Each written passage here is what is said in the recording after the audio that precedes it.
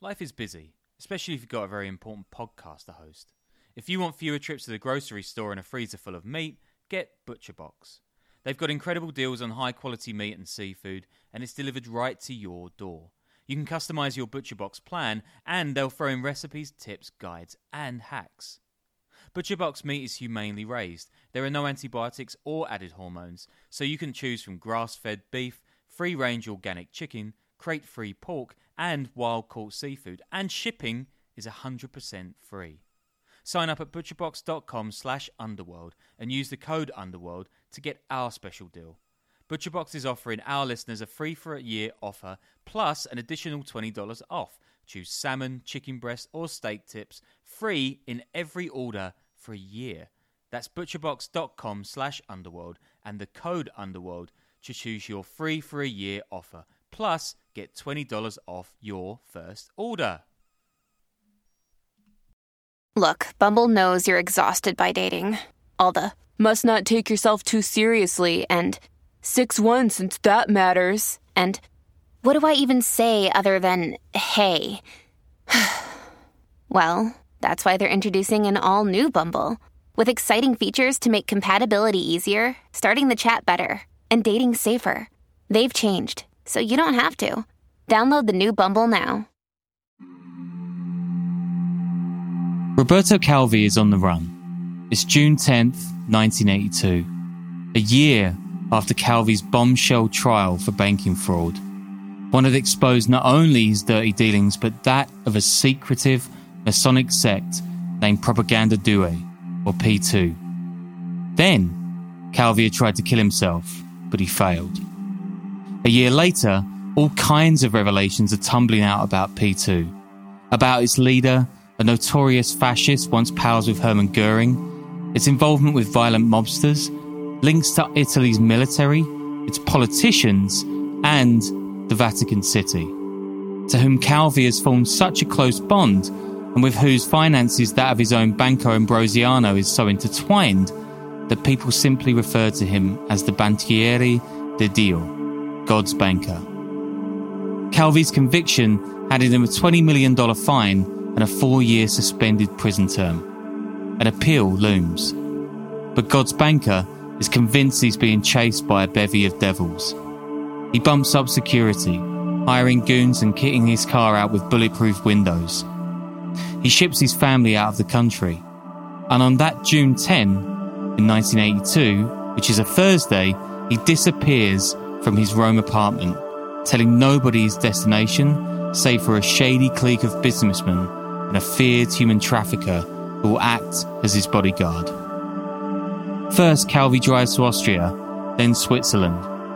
Then, using a fake passport, the banker flies to London, where his associates put him up in a crummy apartment block in the city's fashionable Chelsea district. There, in a drab, colourless room, Calvi spends almost a week, with little but his bodyguard's phone number and a attaché case he never lets out of his sight. Rumour has it that the case is crammed full of documents and names of P2 members, and the Vatican prelates who helped Calvi rip off his bank to the tune of over $1 billion. It's his insurance. But the policy's about to be torn up.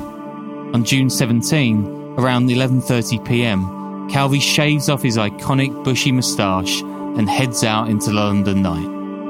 A few hours later, his lifeless body is discovered swinging from a scaffold beneath the city's Blackfriars Bridge, 4 miles east. Calvi's pockets are filled with chunks of bricks, and he's carrying over $10,000 in foreign change. Around the same time, Calvi's newfound clique flee the UK. That evening, a private plane takes off from London to Geneva, carrying an attaché case. At first, London cops rule Calvi's death as suicide, but that won't last long. The killing of God's banker will send shockwaves through the worlds of high finance, organised crime and religion, taking in not only the demise of the Banco Ambrosiano and the unmasking of P2, but also the deaths of a Prime Minister and a Pope, the rise of Italy's Mafia, terror strikes, right-wing despots, and a Vatican Archbishop they call the Gorilla. Welcome to the Underworld Podcast.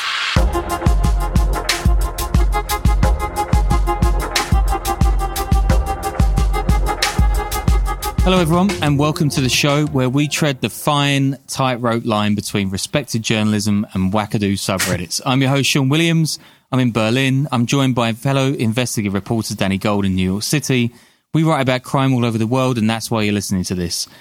We've got bonus shows coming up on porn, biker gangs, the Zetas, and fake sports league, and hopefully a bit of a facelift pretty soon, so tons going on as usual. Yeah, as always, patreon.com/The Underworld Podcast to support us and bonus stuff and all that. And you can always email us at theunderworldpodcast@gmail.com, with nice constructive criticism or just suggestions for episodes and everything like that. Yeah, and speaking of which, I want to do a quick correction. In my last episode about Putin and his neo-Nazi spy, Rainer Sonntag, I think I mentioned that Putin wound up mayor of St. Petersburg, not the saint of Mayor Petersburg, which is not true. He worked in a bunch of positions in the city office as part of his rise to power, but he was never actually mayor. So I think a couple of people spotted that. So cheers to you guys. I love being corrected. I could actually enjoy our last show without me in it. It was really great. Yeah, Jake Hanrahan from Popular Front filled in.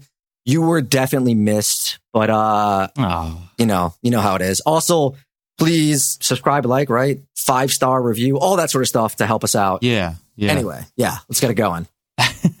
Yeah, I mean, so this episode is about Roberto Calvi, who's God's banker, and crime, and the Vatican. And if you watch The Godfather Part 3, which I'm guessing just about everyone listening to this show has, you're going to recognize a lot of this as the plot of that movie. Yeah, I think at least the first and the second one multiple times. I don't think everyone's really dived into the third one, right? Wait, what was the one that got? What was the one that got terrible reviews? I think the third is one and out, right? It's not that. The third was the one that got really bad reviews. The third, right? Yeah. Yeah, it kind of sucks. Yeah. Except for the ending. I went back through it, and I don't know. Al Pacino's just a god, but yeah, this whole thing actually starts way back before that show, that movie, or any of this. So it's back in 1929, and that's when the Vatican City itself. It's actually turned into an independent state by, yeah, you guessed it, Italian fascist leader Benito Mussolini. So in turn for the Pope's fealty and his land, Mussolini throws a bunch of money at the Catholic Church, and he gives it this tiny, itty-bitty little city-state to call its own right in the middle of Rome on something called the Vatican Hill. So before we kick off, some Vatican facts. Of course, this place is the smallest country on Earth. It's 0.2 square miles total, or about the same size as Manhattan's Battery Park. That means that running at his record time, I'm sorry for butchering these kind of like journalistic metaphors, but I love them, Usain Bolt could run the entire length of it in around a minute and a half. It also has the most crimes per capita thanks to its tourism and an ATM that works in Latin. I mean, all right, fine. It's only officially home to 825 people, all of them male, surprisingly. And because there's no hospital and, more importantly, no place to deliver a baby, you cannot be born a citizen of the Vatican City. You've got to work for something called the Holy See, which is what it goes by at the UN. The Holy See is the name for the diocese of the big man, the Pope, but it's also kind of a company that owns the Vatican, of which the Pope is CEO. Oh, and he's the king too, which makes the Vatican one of only 6 remaining absolute monarchies remaining on Earth. Well, actually, he's the elected Pope, the king, and the CEO rolled into one, all of which means that technically the Vatican City is the world's only elected, non-hereditary, absolute monarchy, all and none of which makes sense all at the same time. Thank you very much, Wikipedia Williams over here. Thank you. Yeah, I really enjoyed that part. I mean, you should be confused. I am too. And yes, before we dive into this whole story about crime and murder and all that kind of crazy stuff, yes, there are tunnels under the Vatican leading out to the Castel San Angelo in Rome, where at least a couple of popes have fled since the 1200s.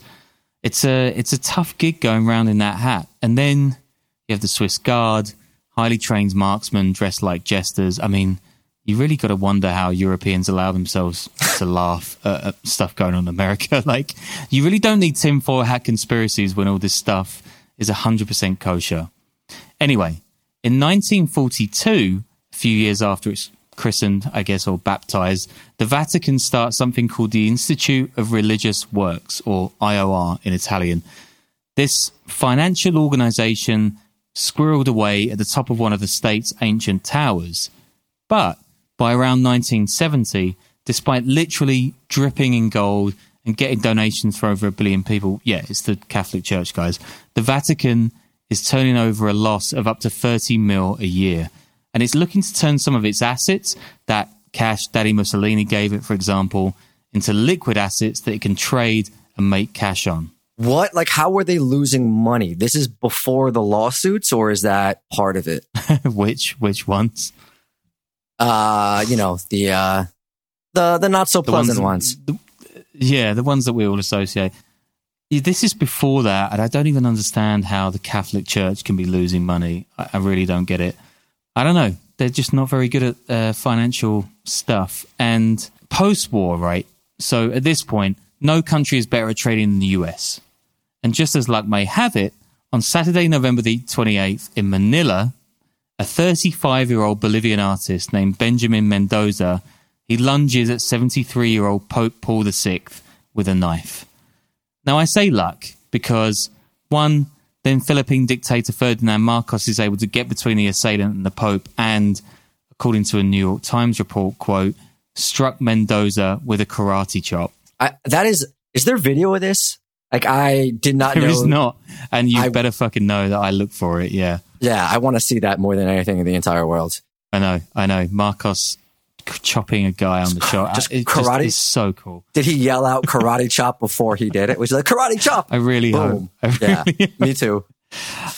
And that's not actually the only incredible thing about this. Well, maybe it is. Anyway, among the entourage who saved the Pope's life is this hulking, golf-loving American archbishop named Paul Marcinkus. And Marcinkus is this towering guy from Cicero, Illinois. That's a place just outside Chicago. He's a straight talker, the son of Lithuanian immigrants, and he's imbued with that enthusiastic post-war American capitalist zeal. I think Cicero is also like a big mafia town and labor union town and all that. Like, I believe the reputation is like a tough place. Yeah, it's like an old factory place, right? So yeah. I've heard a couple of bits and pieces, and as we're going to learn, he's a boy of his town. I mean, fellow bishops call him the gorilla. And one of his favorite phrases is, and this is great, quote, "You can't run the church on Hail Marys," which, gotcha. I mean, I guess God's got something to say about all this, but yeah, I don't know. Marcinkus quickly wins the Pope's trust, and he becomes one of his closest confidants.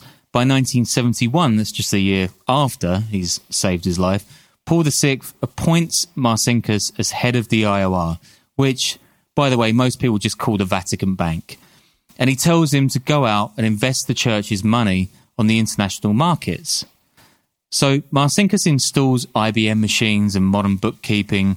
He introduces this kind of whole modern world to the Vatican Bank.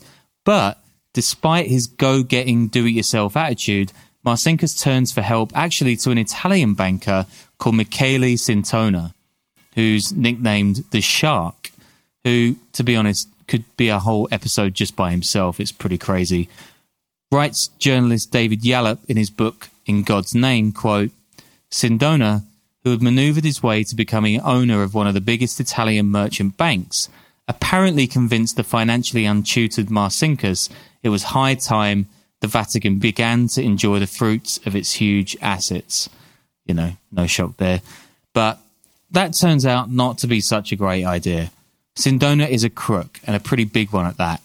He's connected to Mafia bosses, and he's a member of this secret Masonic society called Propaganda Due, or P2, which is an anti-communist, far-right, quote, state within a state with tentacles in the highest rooms of Italian power.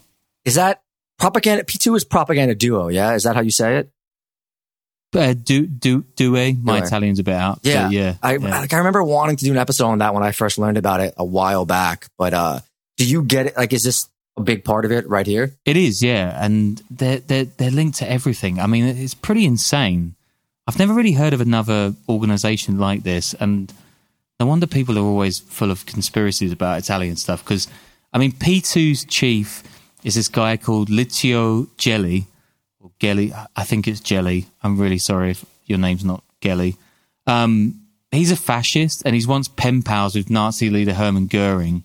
And he allegedly has ties to right-wing dictators all over Latin America, including Argentina's Juan Perón, which is, not ideal, either then or in hindsight. In 1972, Sindona buys Long Island's Franklin National Bank, but a series of frauds brings it down. And in 1974, Sindona's financial empire collapses, and it costs Marcinkus and the Vatican Bank millions. It's a huge scandal. It's a massive scandal, and it's hugely embarrassing for the Catholic Church. But, Marcinkus is in with the big boys, so he stays on. Now, bear in mind that this entire era is absolutely insane for Italy. It's the so-called years of lead, filled with hard left and hard right terror campaigns, targeted killing, political turmoil, high unemployment, and, of course, crime. And amid all this chaos, organised criminal outfits, they reign supreme. They traffic huge quantities of drugs. They take over ports and construction projects. I think we got into this with our episode on the Maxi trial in Sicily, but the island itself is probably the worst hit of anywhere in the country. And in these entire bland concrete blocks shooting up on the edge of its biggest city, Palermo, which locals call it the city's, quote, sack. And I quote again, "The word sack was not randomly chosen to describe that period," says Maurizio Carta, professor of urban planning at Palermo University. Like plundering barbarians, mafiosi devastated the city with cement, disfiguring its parks, landscape, and natural beauty. It's a good quote, especially from an architect. Not many of them get in this show. So this is all insane, right? Italy is in the thrall of mobsters, secret fascist societies, banking fraudsters, and people being killed left, right, and centre, and even the Vatican's getting ripped off. The 70s in Europe were just completely insane, huh? Yeah, I don't know why we seem to think that the world's somehow normal now. I mean, this is only a few years ago. And Paul Marcinkus, right, the gorilla, the guy from Cicero, he just gets right back on the horse after all this thing, to mix metaphors, or I don't know, perhaps gorillas can ride horses, I don't know. And so to do so, he reaches out to a guy called Roberto Calvi. Now, born to a wealthy Milan family in 1920, Calvi joins the Banco Ambrosiano, which is a small homespun outfit just after the Second World War. By the 1970s, when Calvi has risen to become its chief, the bank has followed a similar path to the Vatican Bank. So it's a modern firm, it's got branches all over the world, and it's grown at an alarming rate that few outside the bank can really fathom, or inside. Calvi himself is described as incredibly cold with, quote, eyes of ice. He's also a member of P2, because of course he is, and he's a close associate of some of Italy's biggest gangsters of the time. Obviously, therefore, Marcinkus loves him. And he designates Calvi and the Banco Ambrosiano to kind of internationalize the Vatican's assets. And this is how he does it. Calvi sets up a firm called Banco Ambrosiano Holdings in Luxembourg. Standard, shifty operation, 5 out of 10 on the fraud scale. This allows him to move money from the Vatican outside Italy without actually touching Italian financial law. Then Calvi establishes something called the Banco Ortano in Switzerland.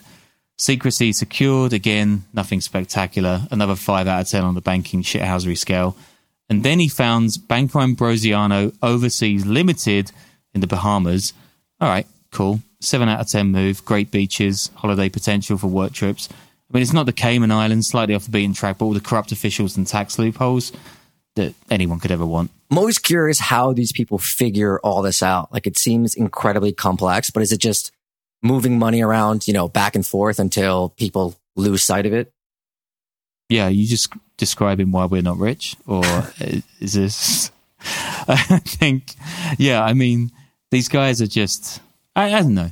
They're shits, but it's pretty intelligent stuff. So At this point, Calvi throws a curveball and he sets up something called the Banco Comercial in Nicaragua. It itself is under the violent yoke of a CIA-backed right-wing Contra rebel group. 8 out of 10, shielding yourself under fascists in the Civil War. Yeah, that's a different move. And then Calvi goes to Peru, and he found something called the Banco Andino. 8 out of 10 move again, good. Throwing law enforcement off the scent, more corrupt South American officials, more Cold War insurgencies. And then he opens like a dozen shell corporations in politically tumultuous Panama. That's about to be taken over and run by drug kingpin Manuel Noriega. It's popped up in a ton of our shows. We should probably just do a whole episode about him. These function pretty much just as mailboxes, so they keep paper trails away from the actual cash. Marcinkus, by the way, is a director at the bank's Nassau branch. Very rare for an archbishop, plus quote-unquote working in the Bahamas. Very nice, 9 out of 10. Calvi, as a final little sort of cherry on top, is working on a multi-million-dollar building project in Buenos Aires. Invest in real estate. Like, that is... I mean, seriously, whatever the Instagram thing is, that's the ultimate lesson. So, to put all this stuff simply, Calvi is lending Ambrosiano cash to its own Central and South American subsidiaries. And Marcinkus is giving Calvi these funny things called letters of comfort from the Vatican Bank.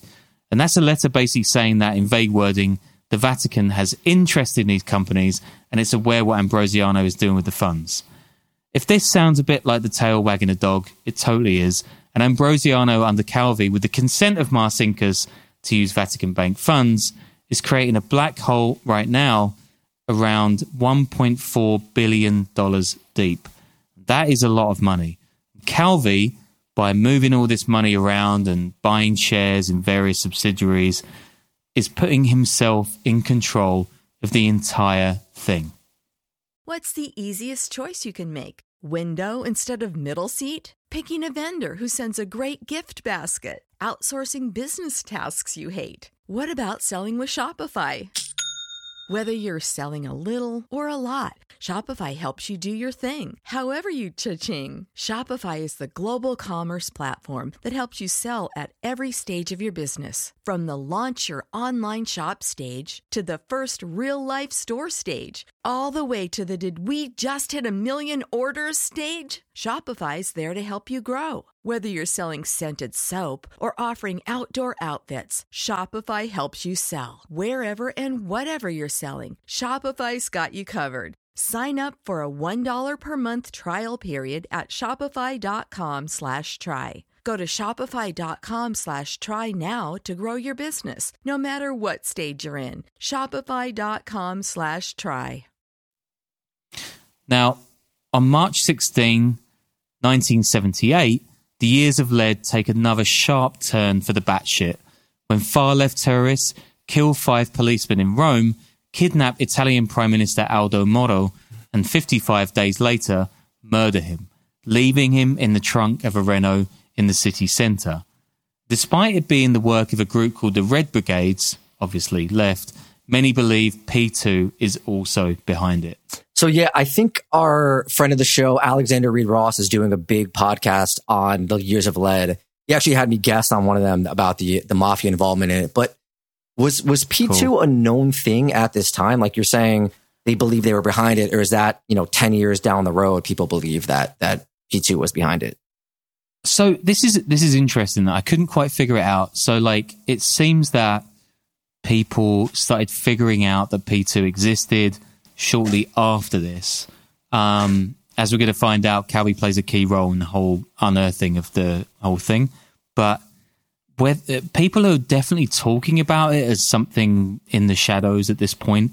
But whether they know that it's involved in some of these high-profile attacks or kidnappings or things at the time, I'm not entirely sure. I'd welcome anyone to email us, actually, and tell us a little more about this stuff. Maybe people who can actually read Italian and can read the local stuff. But also, it's super crazy. Did you come up with the nickname P2, or did people actually call it that? People called it that, yeah. Okay. Yeah. Okay. I don't know. Maybe they didn't. but P2 works, right? That will do for now.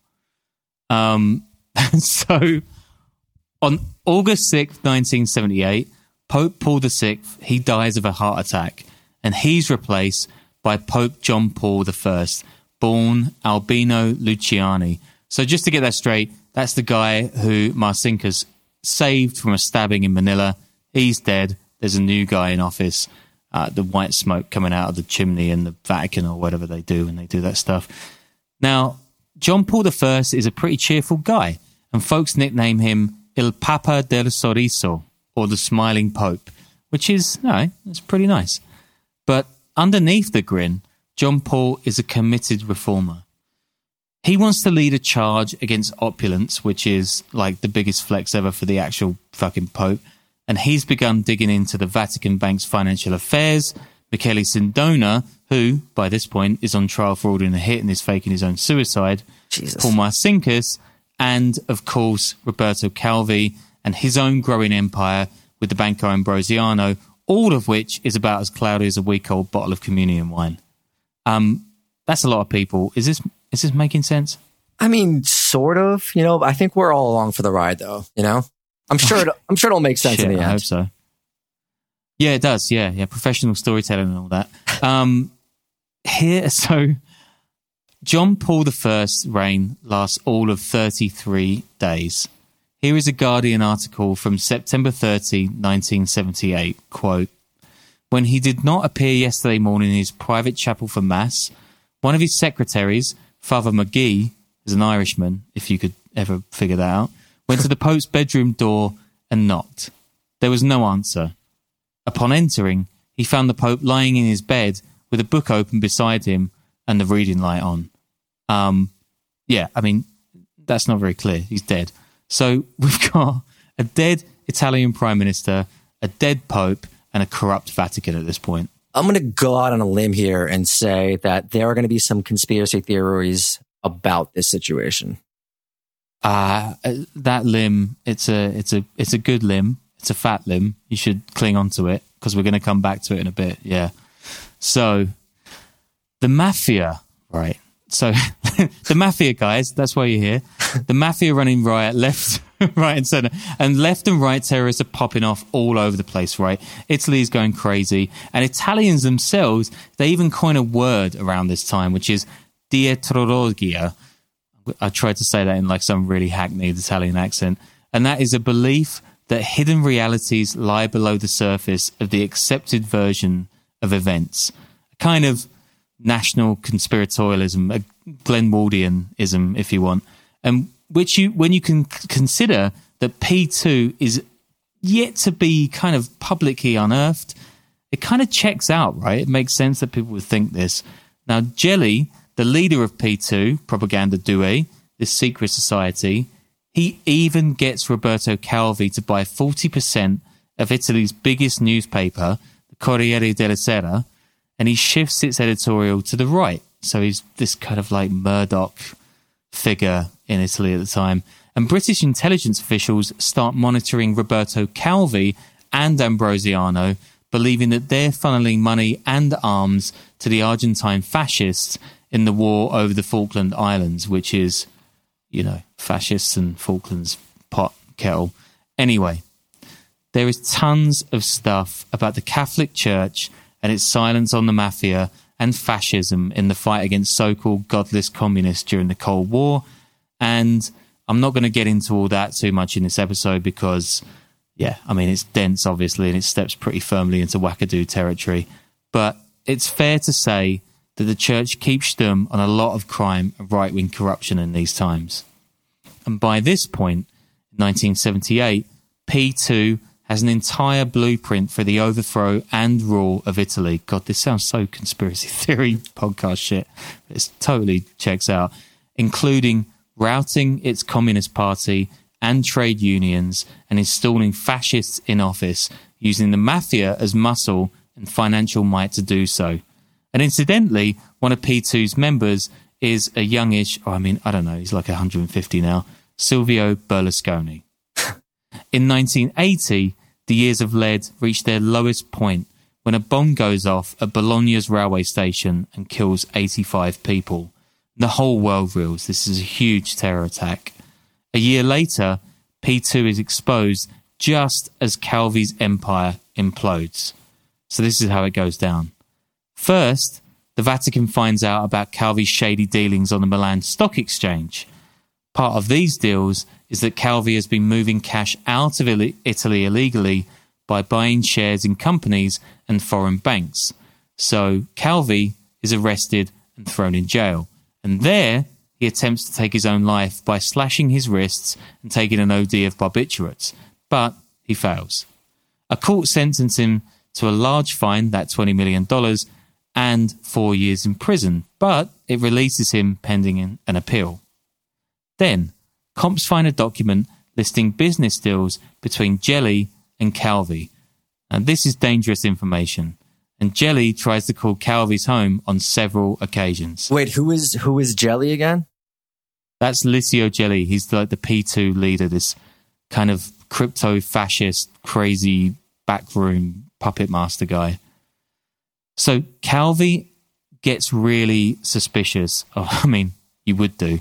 He installs alarms, he gets barriers, he hires bodyguards, he fits out a bulletproof car, and he books bogus plane journeys wherever he travels to throw would-be P2 killers off his trail. And this, by the way, cost him $1 million a year in like 1981. That's a lot of money. But it's not enough. And by the spring of 1982, as Calvi's appeal looms, he sends his family out of the country, admitting that he was making his illegal stock deals for the benefit of the Vatican itself. Remember, that's with our American friend Marcinkus. At the same time, the hole in the Banco Ambrosiano's accounts is just getting bigger and bigger and bigger. All of Calvi's kind of South American shithousery is kind of coming back to eat the bank. There's no money in the coffers, and it's just like turning into a black hole of finance. But then there's suddenly a chance for Roberto Calvi to escape all of this. A New York-based banker named Francisco Pazienza offers to buy 1.2 billion shares, 1.2 billion of shares, in dollars in Banco Ambrosiano, plugging the hole in its finances. Why is he just really bad at his job? Like, why would you do that? Okay, so this is where it gets weird. I mean, the whole fucking thing is weird. Like, Pazienza, he like speaks to this PBS documentary team, which is, there's this like old grainy footage of him doing an interview in this sort of like overly ornate English. He's like supposedly got ties to the Mafia and people who do not want this whole thing to fall on its arse because they have various interests either in P2 or in dictatorships in South America or in the financial security of the Vatican City. I mean, like, why? Like, seriously, why do people make up conspiracy theories about the Vatican? This stuff is more than enough. But I don't think I can stand it up, which is why I just told you in the podcast, as I would have done in the podcast in the first place. But there's either way, this guy has put up a ton of money, and he says he's going to plug this hole in the Ambrosiano's finances. He introduced Calvi to a Sardinian real estate developer called Flavio Carboni, who Calvi meets on holiday in Sardinia itself. Then, while they're there, Carboni introduces Calvi to a Swiss businessman named Hans Kunst and a suspected human trafficker named Silvano Vittor, who is going to become Calvi's bodyguard. Remember him from the start of the show. So now we're back to the introduction, right? On Thursday, June 10th, Calvi disappears from his Rome apartment and he doesn't tell anyone where he's going. He drives first to Trieste, which is a city on the northeastern Adriatic coast, and then he drives to Austria, and then he goes to Switzerland, and it's all with a fake passport, and it's all with Silvano Vittor. That's the suspected human trafficker who's kind of acting as his bodyguard on the say-so of these shady real estate developers and Swiss businessmen. I hope you're following this, guys. On the Friday, he calls the bank, that's Calvi, and tells them that despite his not being able to tell them where he is, they should not worry and he will be back soon. That's totally reassuring. When they stop on the Friday night in a place called Bregenz in Austria, Calvi heads for a midnight meeting with Carboni and Hans Kunz. Whatever they tell him, he ditches his plans to travel to Zurich, which he originally has, and he gets Vitor instead to drive into the nearest airport, which is Innsbruck. Lovely place, really recommend it, where a private jet takes him to London. Calvi is reportedly cheerful at this point, but less so when Hans Kunz, that's a Swiss businessman, books him a week-long stay, not at Claridge's, that's the 5-star Mayfair hotel he's used to, but in room 881 of something called the Chelsea Cloisters, which is a tumble-down block, partly used as a student hostel, which I looked up and they actually still use it, and it looks like a shithole still. Anyway, on June 15th, that's just a couple days before Calvi's death, Flavio Carboni arrives in London. This guy's a multi-millionaire, right? But he chooses to stay in a run-down apartment block outside Heathrow Airport as the guest of a British man named William Morris, who, it's alleged, is a Freemason. It's not alleged, he is a Freemason. That night, Calvi calls his daughter, and she's staying at the time in a Zurich hotel. She was supposed to wait for him. The rest of the family is already in Washington, D.C., by the way. Calvi tells her to get a flight to the States the following day and says he'll call her again. He never does. Later on, Calvi's daughter is approached by a woman calling herself Mrs. Kunst, who hands her 50,000 Swiss francs with no explanation, adding that her husband, Hans, will be meeting Calvi in London the next day. Now, if this is all confusing, I guess it's supposed to be, because it's pretty weird. On the morning of June 16th, Calvi and Carboni, the real estate guy, they meet in Hyde Park in central London. Calvi complains about the standard of his hotel, of course, and Carboni asks him to come to the Hilton across town in London. Instead, he stays at the Chelsea Cloisters. He doesn't want to go to the Hilton. Then the Bank Ambrosiano board meets for an emergency meeting in Milan, where they're told about Calvi's disappearance and the missing $1.5 billion. They decide, shock horror, to fire Calvi, who it's alleged is acting erratically in London. Later that day, Calvi's personal secretary, Graziella Carroccier, jumps to her death, having written a letter attacking him. By the way, that has now all but been proven not to have been a suicide. I mean, none of this is a shock. Then, late on June 17, Calvi shaves off his iconic tash. He heads out into London night, and just hours later, he's found hanging from Blackfriars Bridge. And that location, by the way, is not insignificant. P2 members reportedly call themselves the Blackfriars, the Fratineri, and they wear black robes to their secret meetings. Here's a PBS documentary host speaking, quote, "To believe that he committed suicide, we must accept that he travelled over 4 miles to Blackfriars Bridge, and once there, found some scaffolding, which he could not see from the road. We must accept, too, that he happened to find several stray bricks, which he then put into his pants and his pockets." I mean, we've all done that. "We have to believe that somehow, past midnight, he found some convenient rope, and all this time, back in his room, he had enough sleeping pills to kill himself easy and painlessly. But perhaps that wouldn't have been so dramatic." Adds one journalist, quote, "When Calvi died, I think several bottles of champagne were drunk all over Italy." Now, before Calvi's body in London has even been identified, Vitor, his people smuggler come bodyguard, he flees London. And that evening, a private plane leaves London for Geneva. Calvi carries a attaché case with him everywhere. It's found neither at the cloisters nor on his body. It's believed to contain documents showing his connections with P2, bankers and politicians, and of course, prelates of the Vatican. Journalists learn that the private plane is carrying that case. Carboni, the real estate guy who's brokered this entire mad trip across Europe, he leaves William Morris's apartment near Heathrow, but instead of going to Heathrow Airport, he drives across the city to Gatwick, where he boards a flight to Edinburgh, Then he gets a connecting plane to Austria, where he rejoins Vitor, the bodyguard. I mean, I don't even know. Like, this is all insane, dude. Yeah, I don't know. Yeah, nothing. It's kind of like hard to put into a story because nothing makes sense. But I think that's the whole point, that everything is so muddled up that it throws everyone off the scent to such an extent that like the cops just basically give up on the spot. Anyway, Calvi's death causes pandemonium at the Banco Ambrosiano. Branches are shut, officials fired. Writes the New York Times, quote, "The financial panic caused by news of Mr. Calvi's death and the Bank of Italy's investigation provoked the collapse of his financial empire. Shares of companies his group had interest in fell 30 and 40% on the Milan Stock Exchange.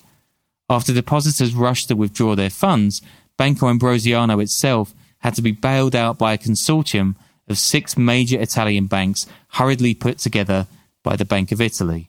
And it continues, "In light of the rumours, officials at the normally staid Bank of Italy and Finance Ministry expressed amazement at last week's finding by a London coroner that Mr. Calvi did indeed commit suicide by hanging himself under the bridge.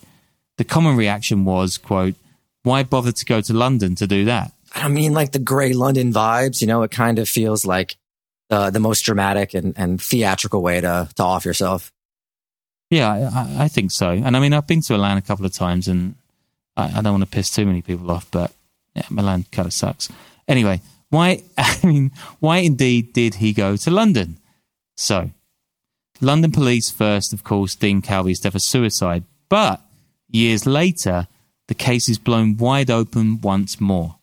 Francesco, quote, Frankie the Strangler Di Carlo, I mean, that's a hell of a nickname, who's a mafia godfather, had been living in London since the 1970s, having been linked to the deaths of 2 Sicilian cops before he fled. In 1991, a supergrass, which is a high-level informant, is that an American phrase? Do people call people supergrasses? No, not at all. Okay, yeah, that's like a really British phrase. Anyway, this high-level informant fingers Frankie the Strangler as Calvi's killer. In 2012, he speaks out about the murder from the small Sicilian town in which he lives in later life. Quote, I was in university. That's what I called the prisons in England.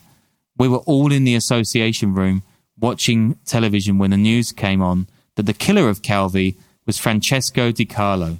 All the prisoners and guards looked over and stared. I just shrugged my shoulders and said that they must be talking about someone else with the same name as me. I mean, no one said that, Frankie the Strangler, and no one looked over at you. But anyway, Di Carlo is a long-time target of law enforcement in the UK and Italy, and authorities actually link him to at least a dozen multi-million-dollar drug hauls. In 1985, Palermo police try extraditing him. Within weeks, 2 of the investigators in that case are shot dead.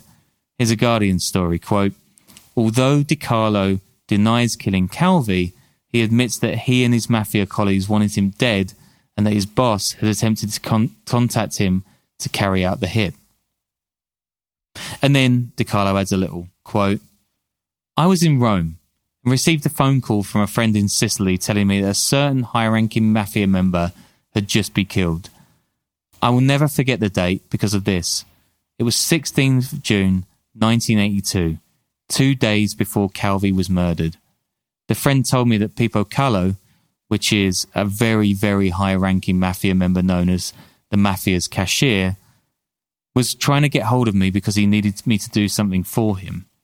In the hierarchy of Cosa Nostra, he was a general, I was a colonel, so he was a little higher up, my superior. And he continues, when I finally spoke to Pippo, he told me not to worry, that the problem had been taken care of. That's a code we use in the Cosa Nostra. We never talk about killing someone. We say they've been taken care of. Very clever. And he goes on. Calvi was naming names. No one had any trust in him anymore. He owed a lot of money. We know this, mate. His friends had all distanced themselves. We know this too. Everyone wanted to get rid of him. Yep. He had been arrested and he had started to talk. We know this. Then he had tried to kill himself by cutting his wrists. We know this too, like Di Carlo. He was released, but knew he could be rearrested at any time. He was weak. He was a broken man. I mean, yeah, all right. I was not the one who hanged Calvi, says DiCarlo.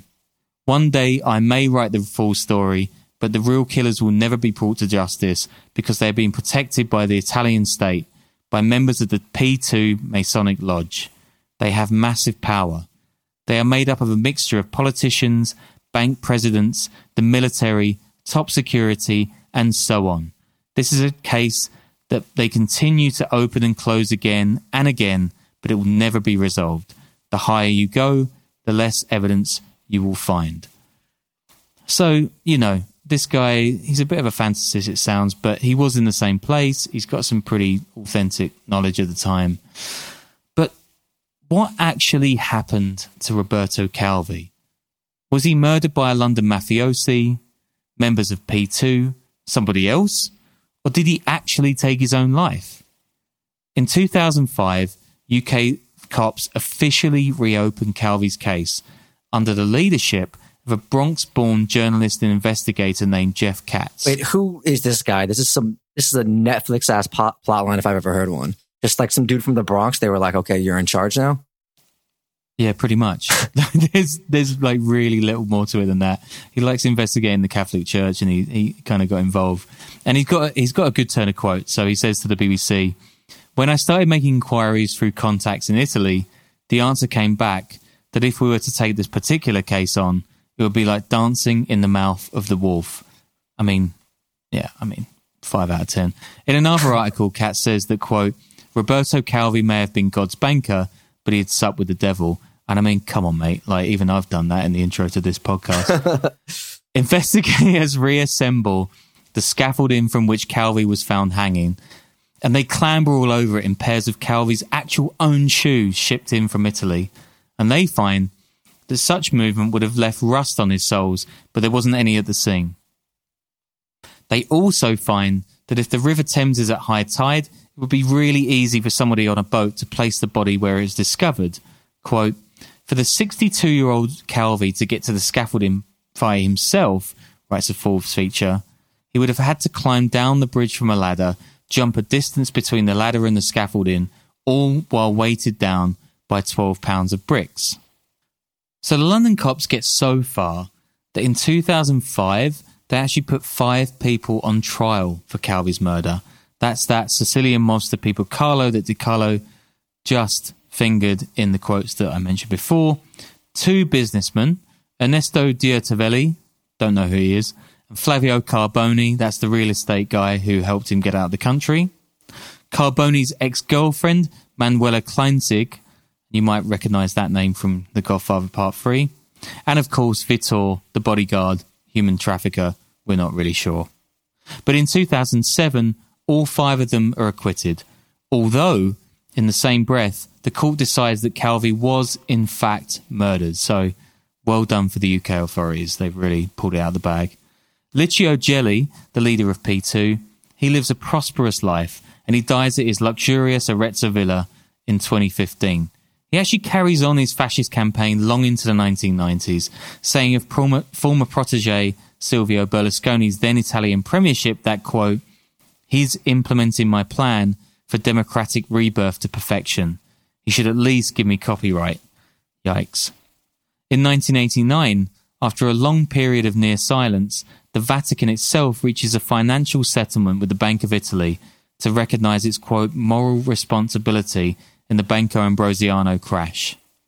Paul Marcinkus, the guerrilla, he denies any wrongdoing, despite being indicted as a, quote, "accessory to fraudulent bankruptcy" by Italian authorities in 1987.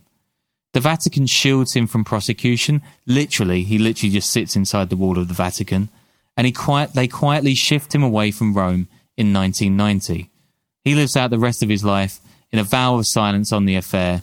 He continues playing golf, and he dies in 2006, age 84, in Sun City, Arizona, with tons and tons of questions hanging over his involvement in Calvi's death and the Vatican's probable connections to the Mafia and P2.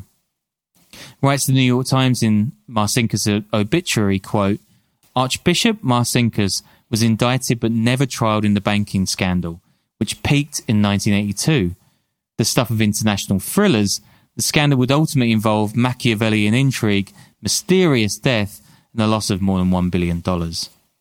And I've actually researched tons of additional scandals in the Vatican for this show, which I'm going to turn into a bonus episode for our Patreon members this week. But that's not quite the end of this story. So you guys remember Pope John Paul I? He's the smiling Pope, the guy whose 33-day rule ended when he died of a heart attack in his Vatican bed. Well, he was succeeded by Pope John Paul II, one of the most popular popes in modern history. There's far too many P's in this. Who didn't exactly pursue the Vatican Bank's financial issues with the same gusto. And in October 2019, a guy called Anthony Raimondi, a Colombo crime family gangster and nephew of Lucky Luciano, claims that he, as part of a hit team, poisoned the Pope with cyanide. I love how the assassination of the Pope, or one of the popes, is just like, something we throw in at the end of this episode. Yeah. I mean, it's, you play with the big boys, you get spiked by a guy with a crappy beard that looks like Steven Seagal, who brings out a book in his late age. And, we're not entirely sure whether this is legit. But he says that Marcinkus hired him, age 28, to carry out the deed. Marcinkus, adds Raimondi, spiked the Pope's tea with Valium before the hit team administered the deadly poison. I mean, that is a huge, huge revelation. Yeah. And he says in his book, which I'm not even going to say the title of because I bet it's shit, quote, "I stood in the hallway outside the Pope's quarters when the tea was served. I'd done a lot of things in my time, but I didn't want to be there in the room when they killed the Pope. I knew that would buy me a one-way ticket to hell." I mean, is this guy... I don't know. What the fuck? God can't see past the door. I don't know. I don't even get it. Jesus Christ. Raimondi claims that the Pope was killed for threatening to expose the Vatican Bank's shady financial investments, at the top of which, of course, sits Marcinkus. Now, soon after, Raimondi says cardinals invited him back to the Vatican to whack John Paul II, who's also considering outing the financial conspirators, but he refuses. I love this quote. "No way," I said, he writes in his book. "What are you going to do? Just keep killing popes?" Raimondi says that Pope John Paul II ended up keeping quiet. And instead, Raimondi goes on a bender with the bishops. So he hasn't killed him. He goes on a party instead. And he says, quote, "We stayed and partied for a week with cardinals wearing civilian clothes and lots of girls. If I had to live the rest of my life in Vatican City, it would have been okay with me. It was some setup. My cousins all drove Cadillacs. I'm in the wrong business, I thought. I should have become a cardinal." Yeah. That's, thanks for writing this up, dude. It's a tornado for sure. If you're still with us, thank you guys for supporting us as always. Definitely, patreon.com/NewWorldPodcast. Sean will explain everything that happened here again in a 2-hour episode.